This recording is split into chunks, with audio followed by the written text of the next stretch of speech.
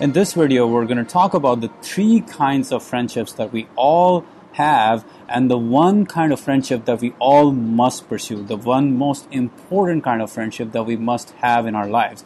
And these ideas come from the book Resilience by Eric Greitens, but actually these ideas, these three kinds of friendships were taught by Aristotle.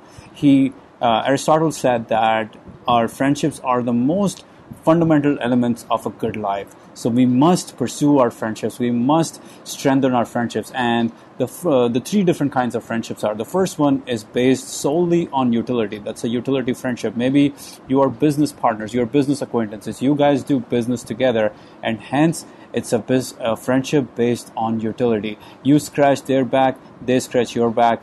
That is a utility friendship. It's all based on you two being mutually beneficial to each other. The second kind of friendship that we have in our lives is a friendship based on pleasure.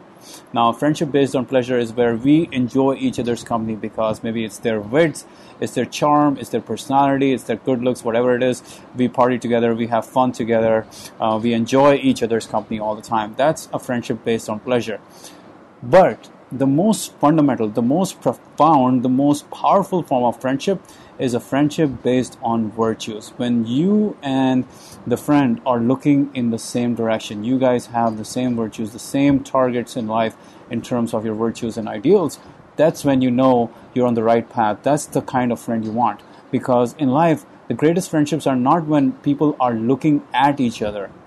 It's not about when you're looking at each other. It's when you're looking together in the same direction. That's when you find your true friendships. So now the challenge with the friendships based on virtue is that these can sometimes be challenging, and that's a good thing. You need a friendship that challenges you, or you need a friendship that will push your buttons, because that will allow you to grow.